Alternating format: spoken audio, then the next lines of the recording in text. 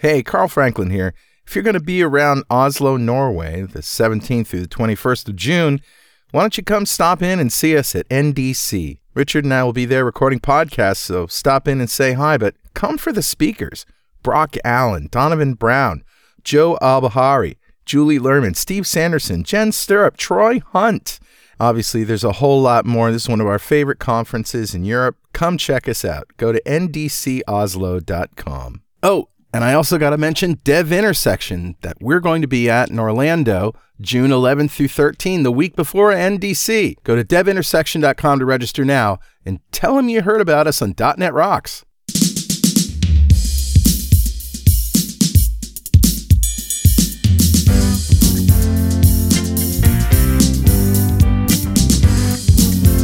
Welcome back to .NET Rocks. This is Carl Franklin. And this is Richard Campbell. And Dylan Beattie is here. He's going to talk about his new language, Rockstar, which I'm not even going to tell you what it's all about right now because that would be crazy. We have a little thing to do first. But first, I want to hear what's up with you, man. What's new with you, Richard? I did one of my favorite days of the year just a few weeks ago where I did the middle school STEM day. Oh, awesome. So about 300 kids in 3 groups, ages 12 to 14.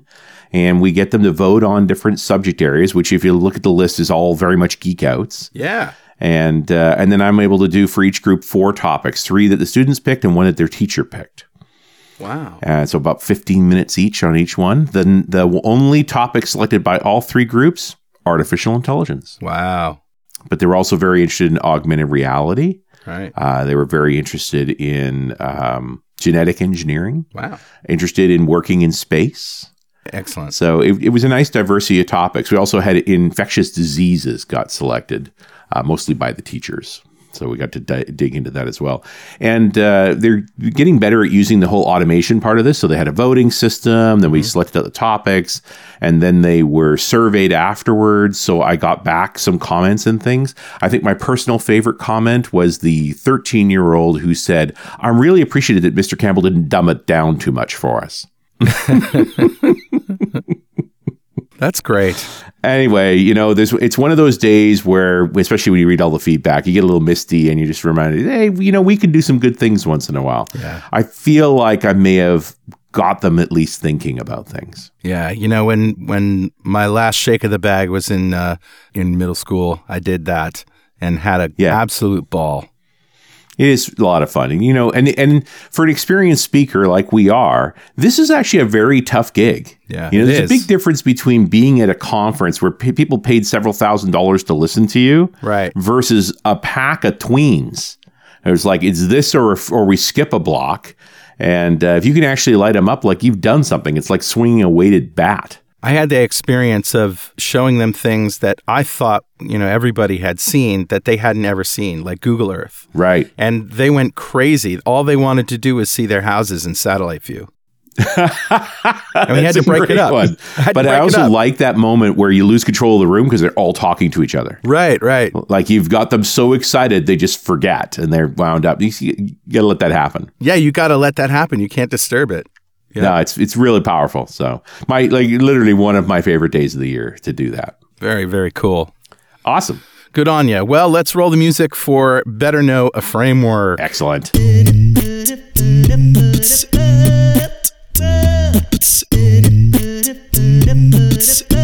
All right, dude, you've been on a roll with some very cool, it's not exactly .NET Framework stuff, but cool stuff. What do you got today? Well, you're going to love this one. Svelte. Ooh. Have you heard of Svelte? Yes, it's a great description of what I'm not. Did I say that out loud? That's not right. It's what programming used to be. No. It's svelte.dev. It's a website, and it's a framework of sorts, but it's more like a transpiler. It's more like a new language that generates JavaScript and CSS. Oh. It's HTML, but it sort of, like the name implies, takes a lot of cruft out. And it's interesting. There's a lot of this stuff out there, but this is a little bit different.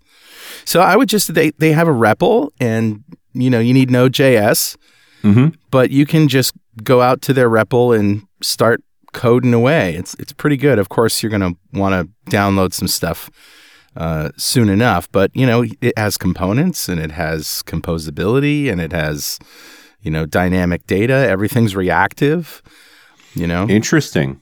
It's pretty cool. Oh, another way to explore web dev. I love it. Yeah, the guys at AppVNext were talking about it, and I thought I would let you all know about it. So Svelte. Well, I appreciate that. That's cool. Svelte.dev. Nice. That's it. Who's talking to us today, man? Grab a comment off of show 1482 from October of 2017.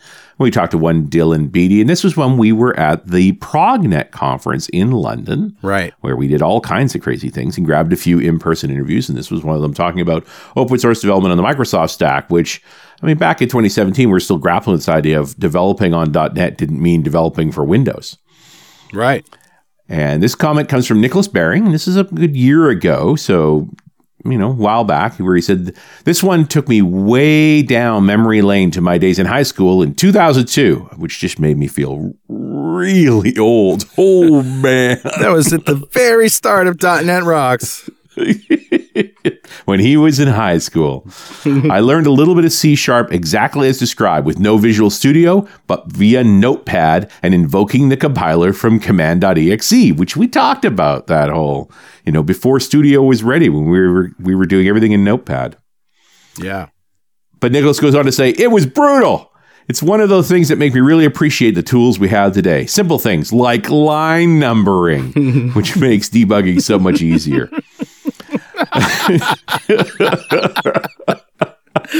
With the growing popularity of programming in general, whether as a hobby or an occupation, it has me discussing tooling with people that weren't working in the space when these tools just weren't as freely available as they are today. Some people take things like syntax highlighting for granted, and coming from that mindset, it can be blinding to the difference in productivity that the tools can create. So my must-have features today include syntax highlighting, bracket matching, goodness, line numbering, and of course, source integration, show, get, branch at a minimum. Right. Tools matter. And knowing that tools even exist is half the battle. If someone had told me these features were available back then in Notepad++, it would have saved me hours of line and column counting to the compiler error in the 750-line code file. Oh, man.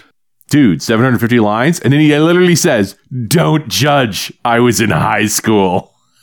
And now we have Control ED.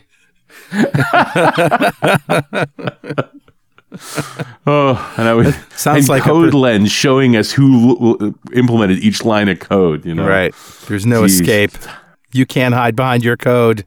Well, and I did do a quick check. Nicholas got a mug from us ages ago. So now, Nicholas, thank you so much for your comment. A copy of Music to Code By is on its way to you. And if you'd like a copy of Music to Code By, write a comment on the website at .netrocks.com or on Facebook. We publish every show there. And if you comment on the show and we read it, we'll send you a copy of Music to Code By. Yeah, and definitely follow us on Twitter. I'm at Carl Franklin. He's at Rich Campbell. Send us a tweet, but take the line numbers out first, please. Please. It's 2019, people.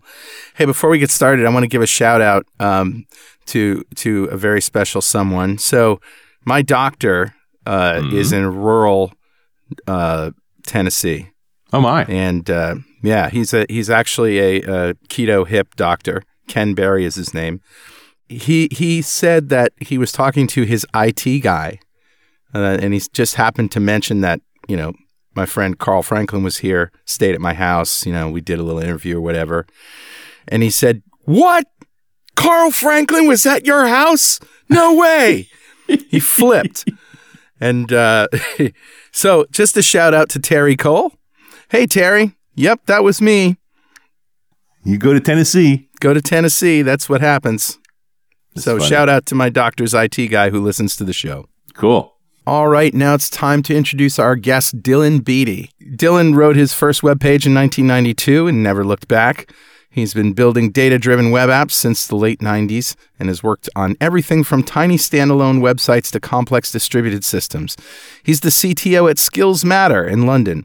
He's a Microsoft MVP and a regular speaker at conferences and user groups where he's spoken about topics from continuous delivery and Conway's Law to the history of the web, federated authentication, and hypermedia APIs.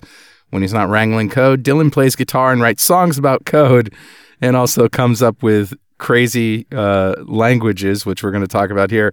He's online at dylanbeattie.net. That's DYLANBEATTIE.net, and on Twitter at Dylan Beattie. Welcome, man. Welcome back. Hey, good to be back. How you doing? Doing good. Rockstar. Laughing about our good tooling. Speaking of good tooling, or is it bad? Where do you begin? Well, I remember the story that you told began with recruiters and, recruiter ads that were always advertising that they had Rockstar developers or wanted Rockstar developers. So that's probably a good place to start, actually, is this whole...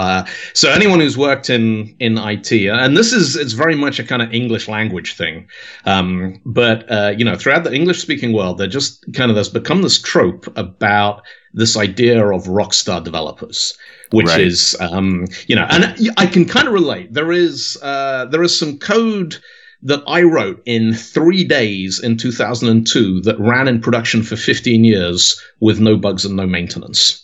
And, you think, I'm sure most developers have something they've done in the course of their career where it just, everything was perfect. It was that kind of perfect storm of productivity and tooling and requirements. And, I understand where this idea of, the 1,000 times developer, the kind of the person who's, the idea of an insane difference in the order of magnitude of productivity right. between a good developer on a good day and everyone else all the time. Yeah.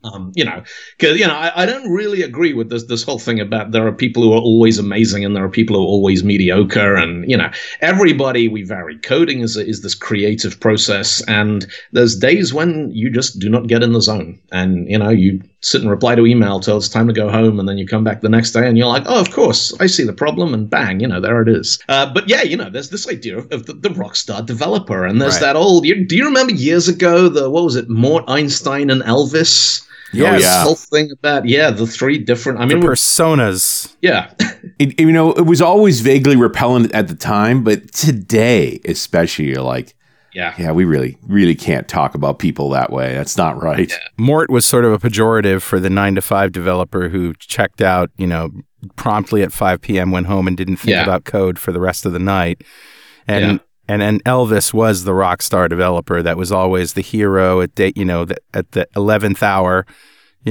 checking in the code and making it all work. And what was the other one? Einstein. Yeah. Yeah. The brainiac. And so you kind of had this whole thing, and this got into recruitment. I'm sure you've seen, if you go on LinkedIn right now or IT tech jobs or any of these, you just type in Rockstar and you'll find these companies, needed PHP Rockstar for major agency website thing. Right. And, and the whole thing is complete crap. I have always found the use of this term to be one, it communicates a sort of a massive misunderstanding and this perpetuation of the idea that, if you keep looking hard enough, there is some, Rockstar developer out there, in quotes, who will just come in and solve all your problems. Right, sure. And, I think it perpetuates a lot of, negative management practices. Male bovine fecal matter. Something along those lines. Yes. And, there's this thing last year, Paul Stovall, who's the guy who created Octopus Deploy, which is, the .NET deployment system, who I was following on Twitter. And he put this tweet out, this is in like July last year, where he just said, somebody should make a programming language called Rockstar to confuse developers. And I just, I sort of saw this and I chuckled a bit, and it sort of stuck with me. And I thought, somebody's got to pick this up and do something with it. And nobody did. Because, this is the internet. I know if you ever get that thing, I find this particularly on Reddit. You see a post and you think, I got something, and you click in, and of course, someone's already thought of it. Right. This is the internet. It's however many, 3-4 billion people. Somebody has already thought of it. Whatever it is you think of, someone probably got there first.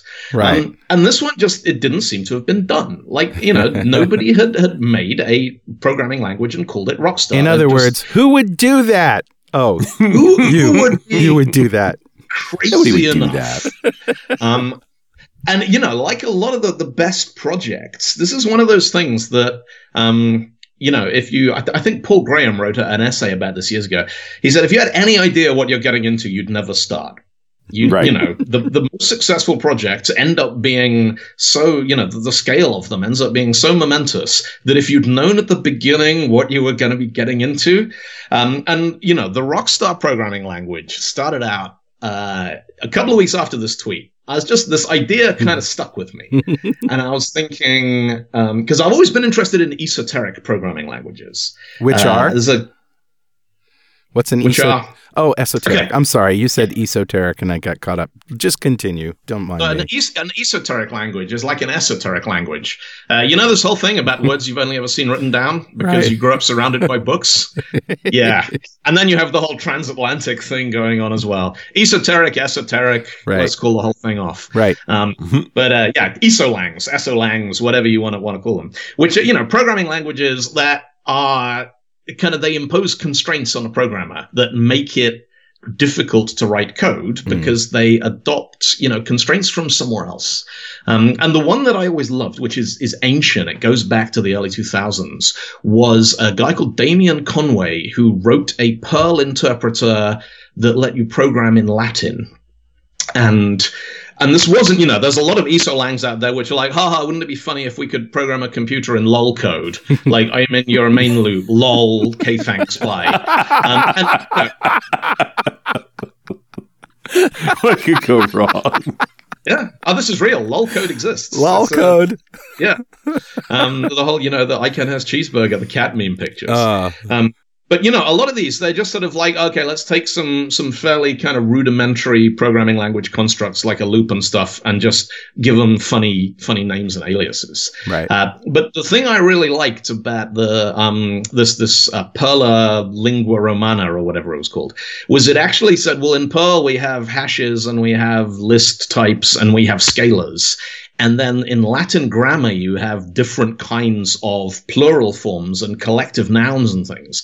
And it actually said, well, what if we could take the syntax of Latin and use that instead of all the weird punctuation? So the underlying data structures and programming model are the same as, the thing that was familiar to Perl developers. But the language, like if you know how to read Latin, you can work out, well, that's clearly a collection and that's a single instance of something and this belongs to somebody. And I thought that was quite a thought-provoking idea because, it literally took a sort of a body of knowledge from both of these domains, from programming language design and the design of the Perl language and from Latin, and kind of combined them. But yeah, there's this whole idea of esoteric languages, which are programming languages that are, I don't know, is it art? Is it a joke? Is it a sort of technical challenge? It's just one of those things. It's all of the above. Yeah, nerds look at and they're like, I wonder if I could do that. And you start playing around and so the whole Rockstar thing, it started out as a parody specification. That was it. It's just, I put a repo up on GitHub and I wrote a README file where I started just outlining. And what I wanted was a thing where the programs looked like the lyrics to rock songs. And particular 80s rock songs, right? So the kind of, the overblown kind of adolescent poetic imagery of Meatloaf and Bonnie Tyler, would you offer your throat to the wolf with the red roses? Like a bat out of hell, I'll be gone when the morning comes. And, because that's the kind of music I love. Those are the lyrics I can get up and do karaoke when I'm too drunk to talk and still get every word. Because it almost doesn't matter what you say at that point. If midnight taking my world, fire is nothing. Shout fizz, take it to the top. Just like that. So I started coming up with this. I thought, what would be funny? Which bits and pieces of rock and roll? And it started drawing on some ideas. So I saw a talk Douglas Crockford did about the post-JavaScript apocalypse. And he made some really interesting points about the way there are conventions in programming language design that we waste a lot of time arguing. And one of the things he says in this talk, he's like, camel case versus Pascal case versus underscores versus hyphens versus, all these teams arguing about it. And he says, what we want is variables with spaces in them. Yeah. Really, that's it. We want a variable name that is more than one word. And so we've wasted years arguing over how to make it clear that these are two words that have been mashed together because the compiler can't cope with variables with spaces in them. And, I sort of thought, well, that would be kind of funny if Rockstar could have, variables with multiple words in them. Right.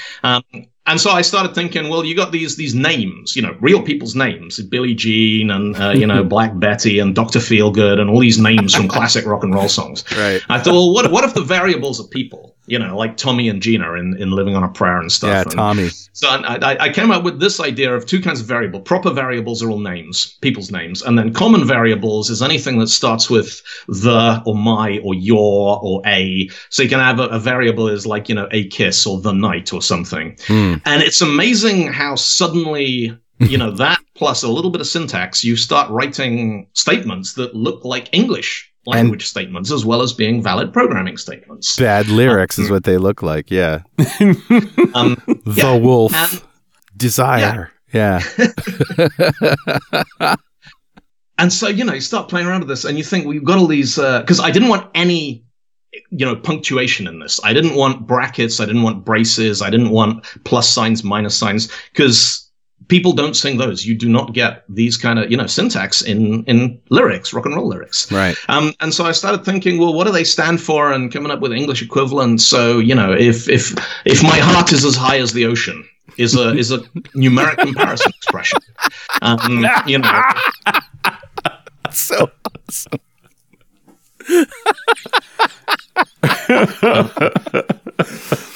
If your love is as deep as a river and these kinds of things. And then, and once you start thinking about that, I started thinking about, arithmetic operators. So you are A plus B. I'm like, and so the way I did it was for each of these operators, there is a keyword. So the word plus. So you can say, the price plus the tax. As 5 words, and that's valid, but it's not very rock and roll. So you use with instead. So you can say like, my dreams with your love, and that's arithmetic. That's an addition expression.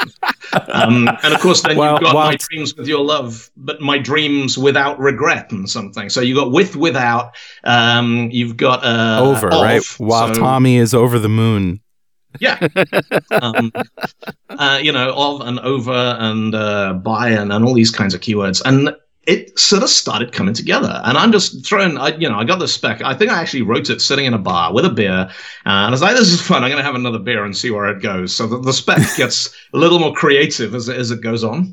And I kicked this around to the point where I thought it was possible to write FizzBuzz in it. And, I was cribbing ideas from, so I used to do a lot of Perl development, and Perl is a weird language for syntax. It's got a lot of interesting ideas. And one of the things I nicked out of Perl, in Perl, the $_ is a variable that means whatever you were just looking at. It's kind of meta-syntactic, It's exactly like in English, you say it or this, And so I thought, all right, well, we'll have it and he and she, and we'll pull these kinds of things in, and him and her, and those have the same syntactic behavior as the $_ does in Perl. It's actually whatever I modified last. Right. So you can increment a variable, put something into the wall, build it up is how you do repeated increments. And then someone suggested that we're getting ahead of ourselves, but someone suggested build it up. I'm like, all right, I kind of like that. That works as a lyric. Build it up, knock it down, take it to the top. That's an increment, a decrement, and then a loop on a continue on a loop statement. Right. It's a go-to. So, yeah, effectively. It's a labeled go-to, So I got the spec together, and I got it to the point where you could do FizzBuzz with it, and I wrote this little FizzBuzz thing. I stuck it on GitHub, and I thought this is maybe going to be funny for a day. Like most things that happen on the internet, a bunch of people will maybe retweet it. It'll maybe make, Reddit or Hacker News, and then that's it. It's finished. And I put it out, and it got a, good following on Twitter, and it made Hacker News, and it made Reddit, and people liked it, sort of complimentary. Now, getting complimentary comments on Hacker News and Reddit is quite an achievement if you've ever spent any time on these particular discussion platforms that we've created for ourselves. And then people started filing pull requests for this joke specification that I'd written in a bar, saying, I think this contradicts this, which one is right? I'm like, I don't know. Hang on. Why are you writing code? And it took, so I think within 3 days, there were like 50 open issues on GitHub with people going, what does this do? What does this do? And can it have support for this? And pull requests and submissions for changes. And then somebody implemented it. And they built a Rockstar to Python transpiler. Nice. And I just looked at this and I thought, this is not going the way I expected this to go. This is now out of control.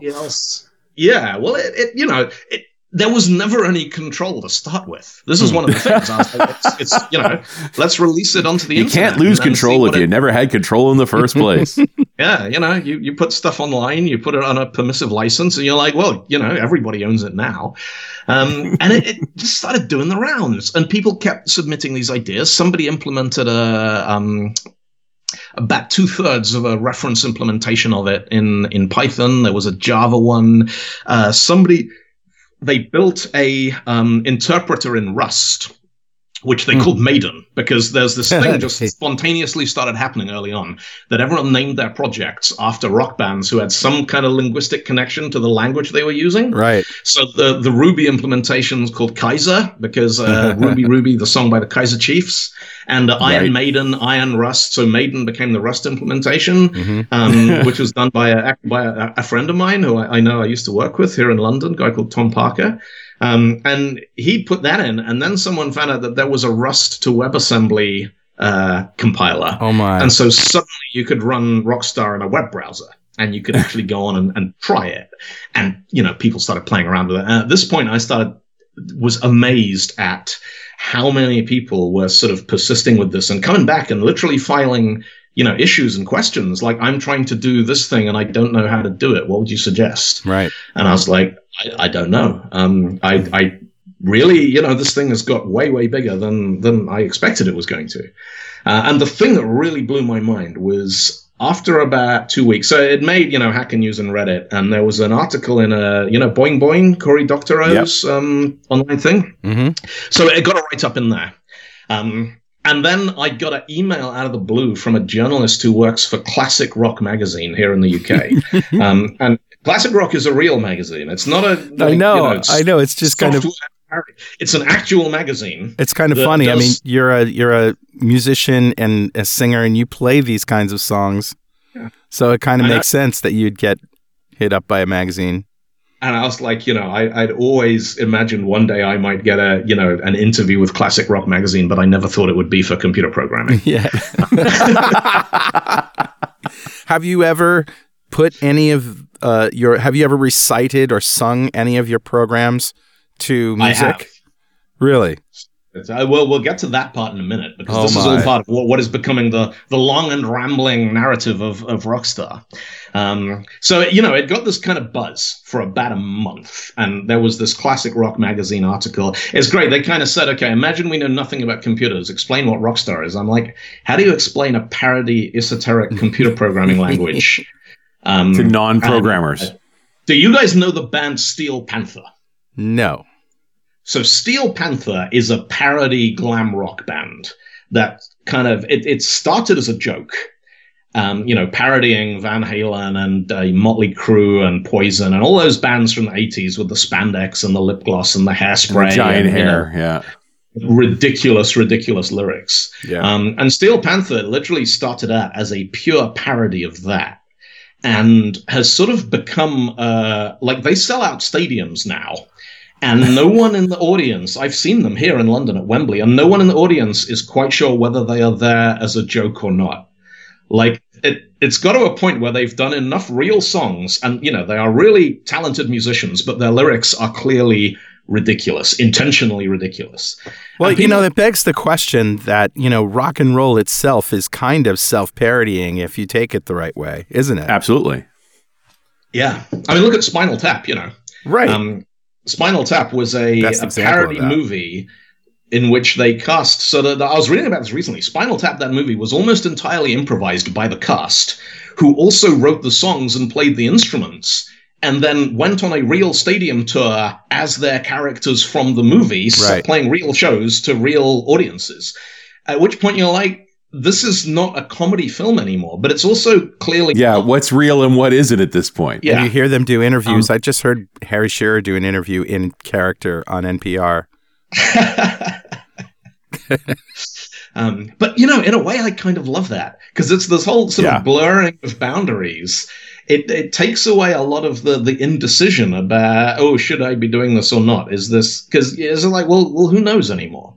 And so, I sort of said to the guys, look, trying to explain Rockstar to someone who's not a programmer is like trying to explain why Steel Panther is a joke to someone who's never heard of Motley Crue. Right. It's like from the outside, they kind of look the same, but then once you start appreciating the nuance, you'd be like, all right, I sort of understand now why this is different and what makes it interesting and why it's getting. But that's a great explanation to a metal magazine like that.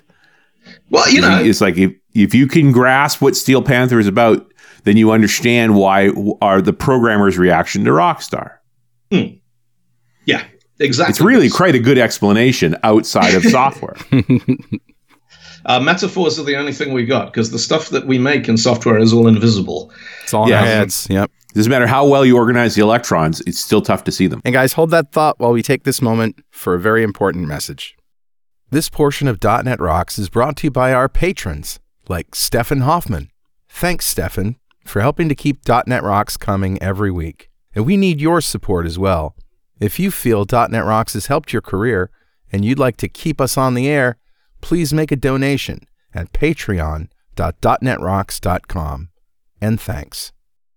All right, and we're back. Dylan Beattie's here with us. I'm Carl Franklin. That's Richard Campbell. And we're talking about his language that started as a joke, and you can actually write code with it now. It's called Rockstar. It's on GitHub.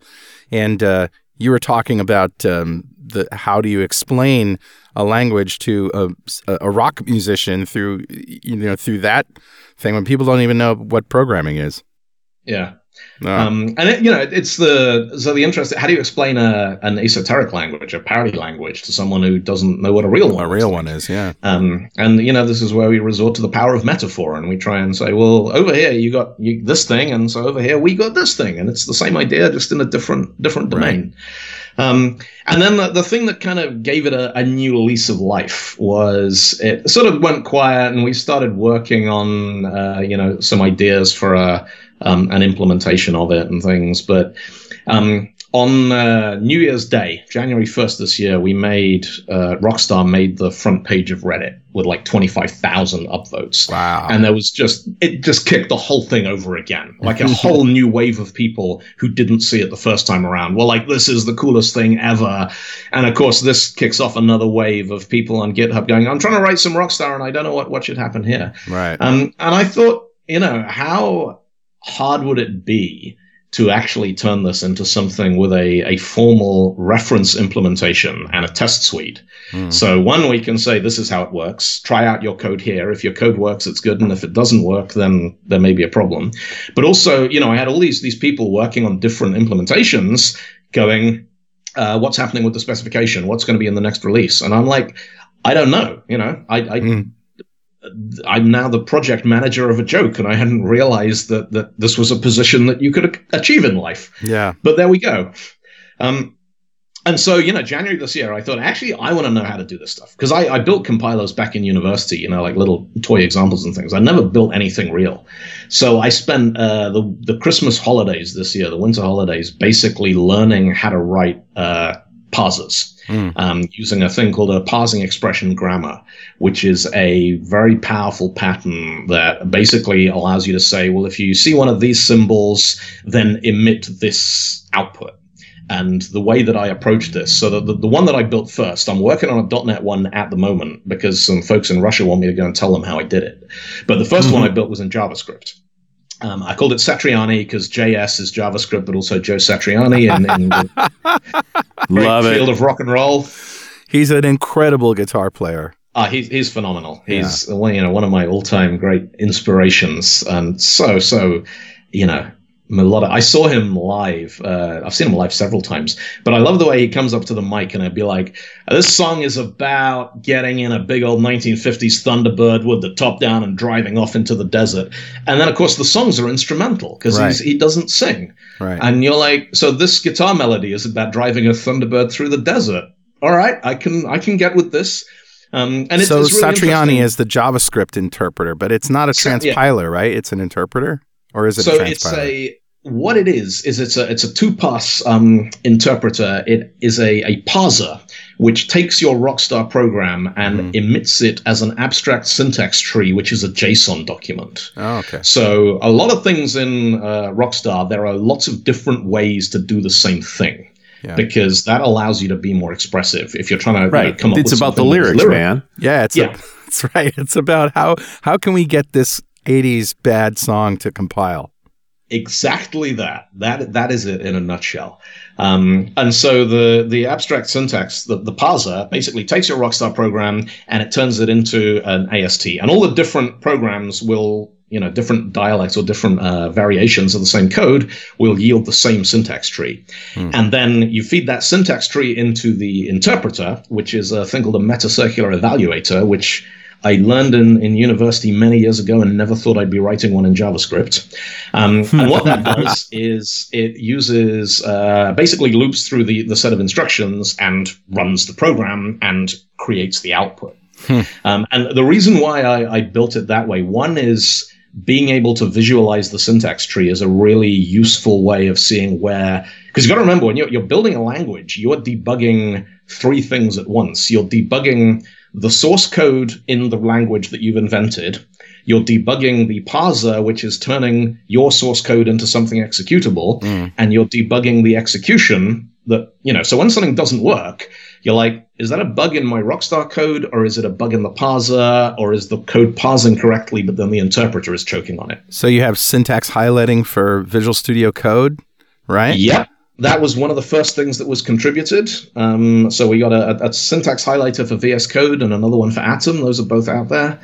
And so that helps with, getting the structure and the syntax right. Right. But then when it comes to developing the interpreter, so that's why I went with this idea of having the abstract syntax tree as an explicit step. So you can put your code in and see what the parser thinks it means. Right. And then you feed that into the interpreter and it says this is the output. And, one of the fun things about it is I also wanted to be able to, I wanted a set of tests for it that were completely language agnostic. Okay. So I wanted to, be able to say to anybody who has a Rockstar interpreter or a compiler, all right, if your program takes these inputs and produces these outputs, then it is compliant with the specification. This is the kind of, the gold standard that we use to determine whether something's working or not. And so the approach that I came up with, along with a couple of the other devs on the GitHub thing, we have, so .rock files are the programs themselves. Right. And then you have .rock in and .rock out. And yeah, rock in is the input and rock out is the output. This so tickles my brain on so many levels. I just can't tell you how awesome this is, man. Literally, the references just kind of write themselves. They after do, a while. Yeah. Rock and roll music is such a rich seam of jargon that has never been applied in a program context. These parts of my brain don't talk together normally, and now you've connected them. I think I tangled mine a long time ago, and they will never untangle again.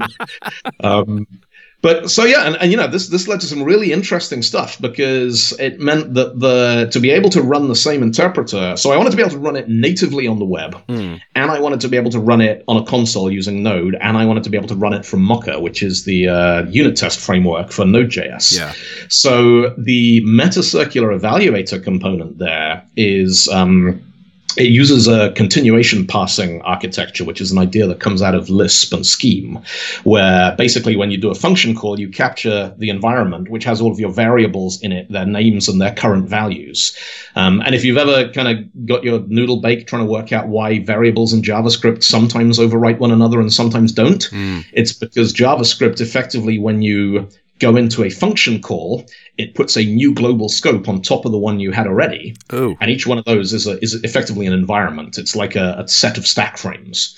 And then when you exit the function, that environment is discarded, and anything that's not an explicit return is discarded along with it. That explains a whole lot of memory leaks that I have in my JavaScript programs. Yeah. I was wondering what that was all about. It's one of the weird quirks of JavaScript that, it borrowed from Lisp or from Scheme, actually, this whole idea of continuation parsing. And it's why they had to introduce constant let in ECMAScript 6, because var didn't really do anything in terms of managing the visibility and scope of a variable. It just said, it's a variable. And later on, you could look and see if it was still there. And if it was, maybe it was the same or maybe it wasn't. And it's interesting watching the way the JavaScript community has kind of identified patterns and promoted things like everything is always a function call that you then invoke against itself because this manages your scope. So anyway, the Rockstar interpreter is a set of environments where each environment, you call a function, we put a new environment on top of the old one, run your function, and then return. And the I/O is pluggable. So the environment, you tell it what is standard in and what is standard out. And one of the things that proved surprisingly difficult is how do you read from the keyboard, the console, in Node.js? Because Node.js is an asynchronous I/O system. There's no notion of read standard in and wait until you get something, because it's the whole ecosystem is engineered from the ground up that you never ever wait for input. You just say, all right, well, when you get some input, run this. But in the meantime, here's a bunch of other stuff you can be getting on with.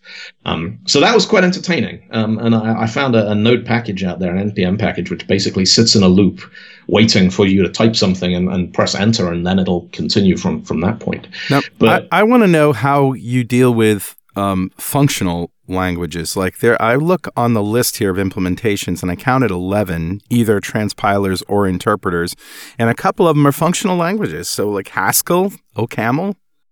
I don't know.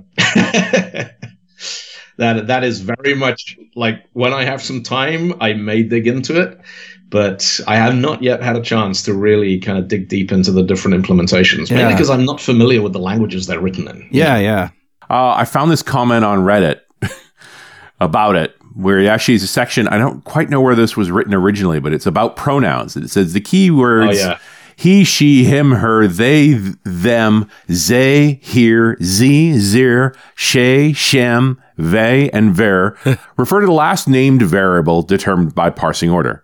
And then in parenthetically says, please don't file issues pointing out that the 80s rockers were a bunch of misogynic and that gender-inclusive pronouns aren't really idiomatic. You're right, we know. And we've learned a lot since then. Besides, look what the cat dragged in was recorded by 3 she-het guys who spent more money on lip gloss and hairspray than they did on studio time. And it's an absolute classic.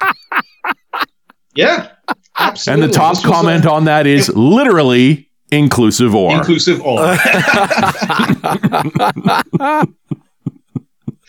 So that was a pull request that came in against the first draft of the spec.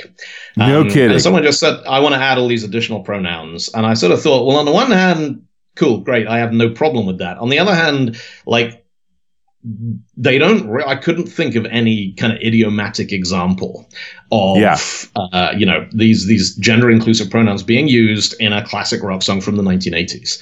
And then I thought, how many people out there the first time they ever saw a straight guy with long hair wearing lip gloss was on MTV in the 1980s?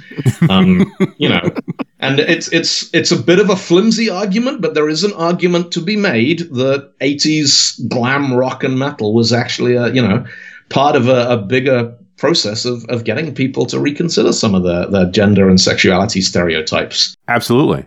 I'm reading the Classic Rock interview with you, the Classic Rock magazine, and one of the questions for you was, does Rockstar have any real benefits as a programming language? Now, let me read Dylan's response. No. Programming in Rockstar is like building a matchstick model of Tower Bridge or riding across Canada on a unicycle. You're not doing it to actually solve a problem. You're doing it for fun to see what you can achieve with a set of artificial constraints. In other words, will it compile? I love it. I do appreciate the idea of this issue around recruiters, because I also see the mention at the end of the GitHub project about the language enterprise to mess up with the enterprise developers too. Yeah. Mm-hmm.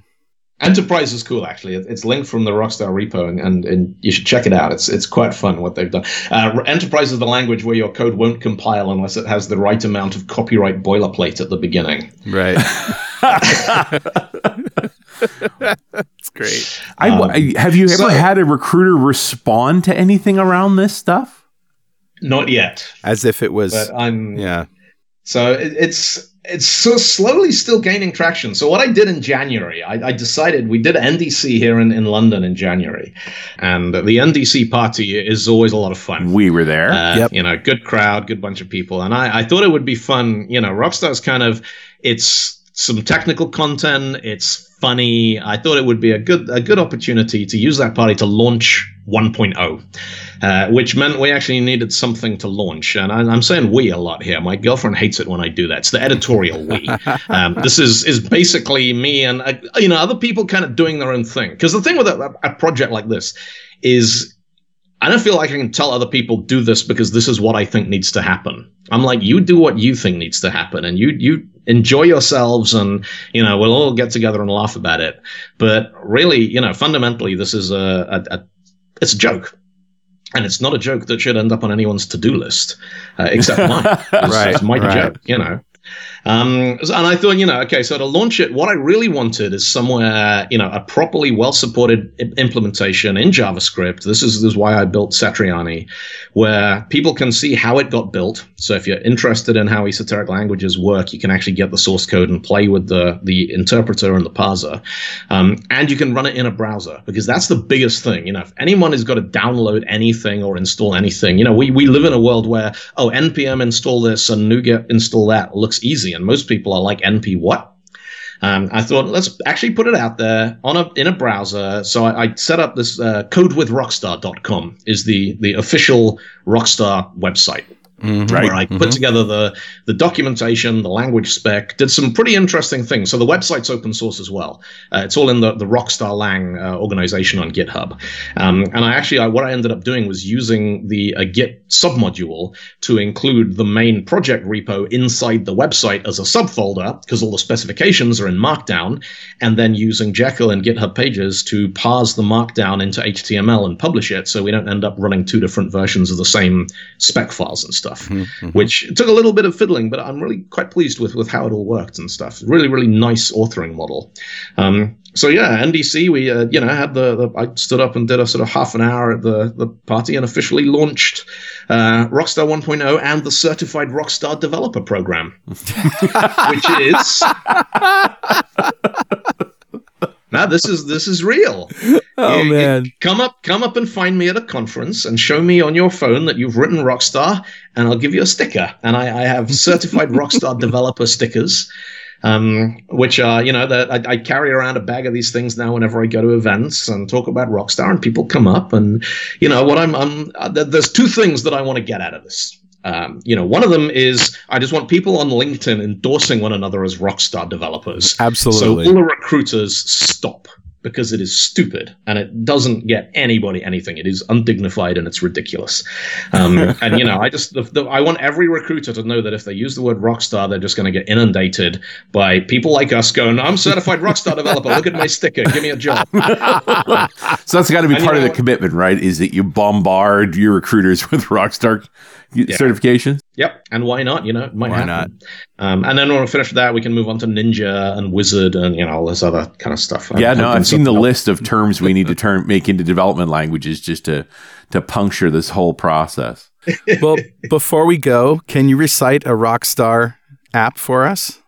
So let me hang on. So the last thing that I want to get out of this is I'm interested in whether it is possible to create an album of songs that are so convincingly lyrical that somebody who doesn't know the joke doesn't realize anything's going on. that is what I'd love to do. And it's kind of like getting those magazines, that had source code in them back in the 80s that you'd actually sit and type them in. I wonder if somebody's going to listen to that and just type in the Rockstar and see what actually compiles.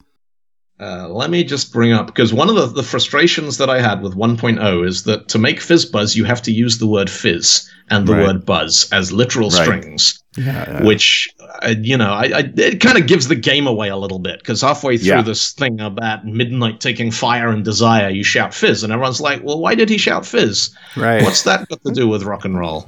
And so I started thinking if I could add arrays to the language. in such a way that you could, instead of having to type fizz as a string literal, you could inject the Unicode values of the letters into an array one by one and then coerce that into being a list. And, the classic array, the minimal feature set you need to work with arrays in a list-based language is push and pop. And we don't like pop, we like rock. So this is, instead of push and pop, it's rock and roll. That's great. Push and pop become rock and roll? Yeah. Yep. So so this is how you initialize two string variables with fizz and buzz. So we've got there's a function here called the Reaper, and the Reaper is a function that basically takes an array of numbers, turns each one into the string, the character represented by that Unicode value, and returns the resulting string. And that's the Reaper takes the fallen. Salvation is silence. Until the fallen are nothing, roll them into violence. Cast violence into the dark. Let salvation be with the dark. Give back salvation. So that's basically string.join is what we've got there. And so this is the fun part. My dreams are diamond nightmares. My suffering is the sea. My screams are hollow hatred. Your love is meaningless to me. Rock my dreams like a razor blade smile. Rock my dreams with your love, your love. Rock my dreams like a switchblade missile. Rock my screams with your love, your love. Let salvation be the Reaper taking my dreams. Let surrender be the Reaper taking my screams. And we now have the word fizz in the variable salvation, and we have the word buzz in the variable surrender. And now we can get on and do our fizz buzz stuff. But this time, instead of if midnight taken my wildfire is nothing, shout fizz, it's shout surrender with my suffering, because my suffering is the exclamation mark character there. And you can see how once you get going with this stuff, it's just this sort of wonderful combination of kind of nerdy programming challenges and lyrical songwriting challenges. I just, to write something that rhymes, has the same meter, and compiles and runs, is just brilliant. It's magic. Dude. Yeah, now I need to work out what to do with it. And I did. So the first version of FizzBuzz is actually set to music. There is a musical arrangement of it, which has yet to be mastered and released, but it will be soon. As soon as I find a free weekend. When we have that, we'll just add it to the show notes. Yeah. Yeah, absolutely. Wow. So, and the fun part with that, I saw Lynn Langit did a keynote at Build Stuff in Vilnius last year where she was talking about FizzBuzz and 50 different approaches to FizzBuzz. And one of them was musical FizzBuzz, where it's like, 1, 2, fizz, 4, buzz, fizz, ding, ding, ding, ding, ding, ding. And so I literally took the numeric pattern of FizzBuzz and turned that into the main riff that's used in this composition. Right. And I've done that on stage a couple of times, but never competently enough to get a usable recording out of it. Yeah. But, it's the whole thing. Every time you do it, it gets a little better. And one day you're like, all right, this is now finished. It's good enough. Let's record it and put it out there. So yeah, wow. What I'd love to do is get it to a point where we can do a Rockstar programming competition, and then we'll take the 10 best programs and we'll go into the studio with a band. We'll turn them into songs. We'll put out the album, and then we can have Rockstar Fest, and we'll literally get a live band to play the 10 best Rockstar programs in front of an audience at the after party of like some kind of one-day event all about music and creative coding and chiptune, all this kind of stuff. Nice. The possibilities are limitless. Yes, they are. There are only so many hours in the day. Yep. Dylan, I can't tell you how much this tickled me. Thank you so much for You're very welcome. Thank you so much for having me on the show. I'm going to hit you up when we get the songs and we need a couple of guest musicians. You gentlemen are in my little black book. Right. Well, and if you're ever in the States, in the Northeast, I have a studio. We can actually do it up. That might well work. All right. Thanks again, Dylan, and we'll see you next time on .NET. What is this show again? I don't know. .NET Rocks. Rockstar Rocks.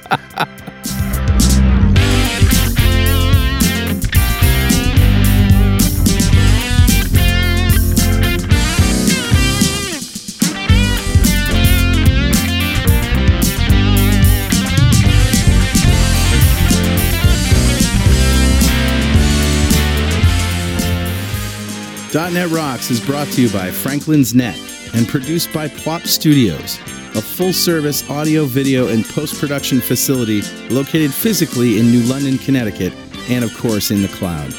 Online at pwop.com. Visit our website at dotnetrocks.com for RSS feeds, downloads, mobile apps, comments, and access to the full archives going back to show number 1, recorded in September 2002. And make sure you check out our sponsors. They keep us in business. Now go write some code. See you next time.